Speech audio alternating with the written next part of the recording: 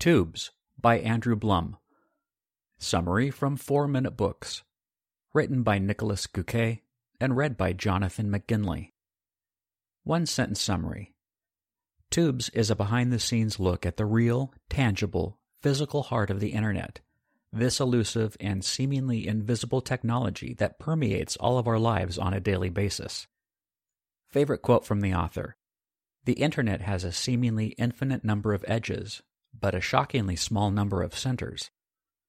The Internet has become a big place. Over 1 billion websites are live right now. Every day, over 1 billion emails are sent, and this blog post will be one of 3 million published in this 24-hour period. If you're reading this blog on a regular basis, chances are the Internet is a self-evident, natural part of your life, but it's still not for everyone. As of writing this, there are about 3.5 billion Internet users worldwide, meaning that half of the world's population is not online yet. Can you imagine how big things will get as we slowly connect everyone to the web? Facebook has already dedicated itself to this mission. While the sheer size of the Internet is enough to make your head spin, there might be one thing that's even a bigger mystery. Where is the Internet? Like, physically. Do you know the answer? I didn't. Sure, cables, servers, but where? And how are they connected? No idea. Until now. Thanks to Tubes by Andrew Blum, light is brought to the darkness of the Internet's physical structure. Here are 3 lessons I learned from the summary on Blinkist. 1. The Internet is actually a network of networks. The more, the better. 2. Hubs, where companies peer with one another, are what keeps the Internet fast. And 3. Underwater cables connect the big hubs, while data storage centers keep all of the information we create online. Curious to understand the physical nature of the world's most powerful technology? Let's take a closer look. Lesson 1. The Internet isn't just one network, it's a network of networks. We've obviously come a long way since the very humble beginnings of the Internet in the 1960s, then called ARPANET. Ever since, it's grown exponentially. You'd think that with so many networks and participants added every day, the Internet would become a messier and messier place. But in reality, it just gets better. The biggest participants of the Internet are networks themselves, like Google or Facebook. The more interconnected these networks are, the faster and more efficient you can travel from one to the other. If you click on a link on Google that directs you to Facebook, and the two are directly connected, it takes less time for you to connect to load the page. Physically, these connections happen at hubs, so-called Internet exchange points, which are really just places filled with tons of routers from different companies that are connected to each other and all meet to one main line, which then connects via fiber tubes to the next IXP, condensing the web even further. Lesson 2. Big companies and major networks peer with one another at big hubs, which is what makes some websites faster than others. The practice of directly connecting one big network to another at a hub is called peering. It's nothing more than plugging a cable from one router to another, allowing the data packages to travel shorter distances and thus reach their destinations faster.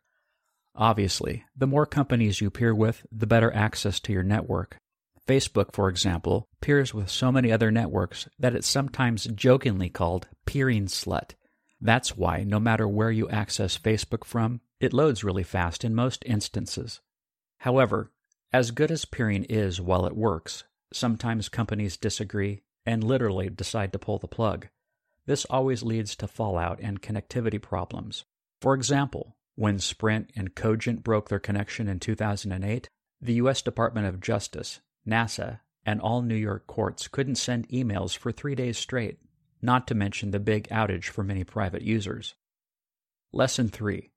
Everything you create online is stored in data centers, which are connected to underwater cables and hubs. Apart from IXPs, 2 other physical components are majorly responsible for keeping the Internet up and running. 1. Data storage centers, and 2. Underwater cables. 60 million pictures a day are uploaded to Instagram, 350 million photos to Facebook, over 500 million tweets sent. Where does all this stuff go? The cloud, they keep telling us. But do you see bits of text floating in the sky? Of course not. Storing something in the cloud simply means that it's not physically stored on your laptop, which is why you don't need as big of a hard drive anymore, but transferred to big data storage centers somewhere in the world via the internet and stored there. These data centers are huge, highly secured, and often shrouded in mystery because they contain so much sensitive data. The last part of the internet equation are the submarine communication cables, which are made of optical fiber and connect the big hubs and data centers across the seas and even oceans. These are very sensitive to natural disasters, like when a 7.0 magnitude earthquake off the coast of Taiwan killed internet access for most of South Asia, China, and Hong Kong for several days in 2006. Tubes Review. Tubes not only sheds some much-needed light on how one of the most standard and taken-for-granted technologies of today works. It also lets you appreciate the internet much more. If anything, this is a great reminder to not freak out if your phone takes a few seconds longer to load something, or when your Wi-Fi at home doesn't work for a couple of hours. Very informative and a good way to close a gap in general education. What else can you learn from the blinks? How information is transformed physically while traveling through the web. Where the biggest hubs are. How many users the internet had in its early days. What technological change made it possible for the web to grow exponentially? How many big networks there are? Who runs the internet? And when the first submarine cables were used. Who would I recommend the Tube summary to?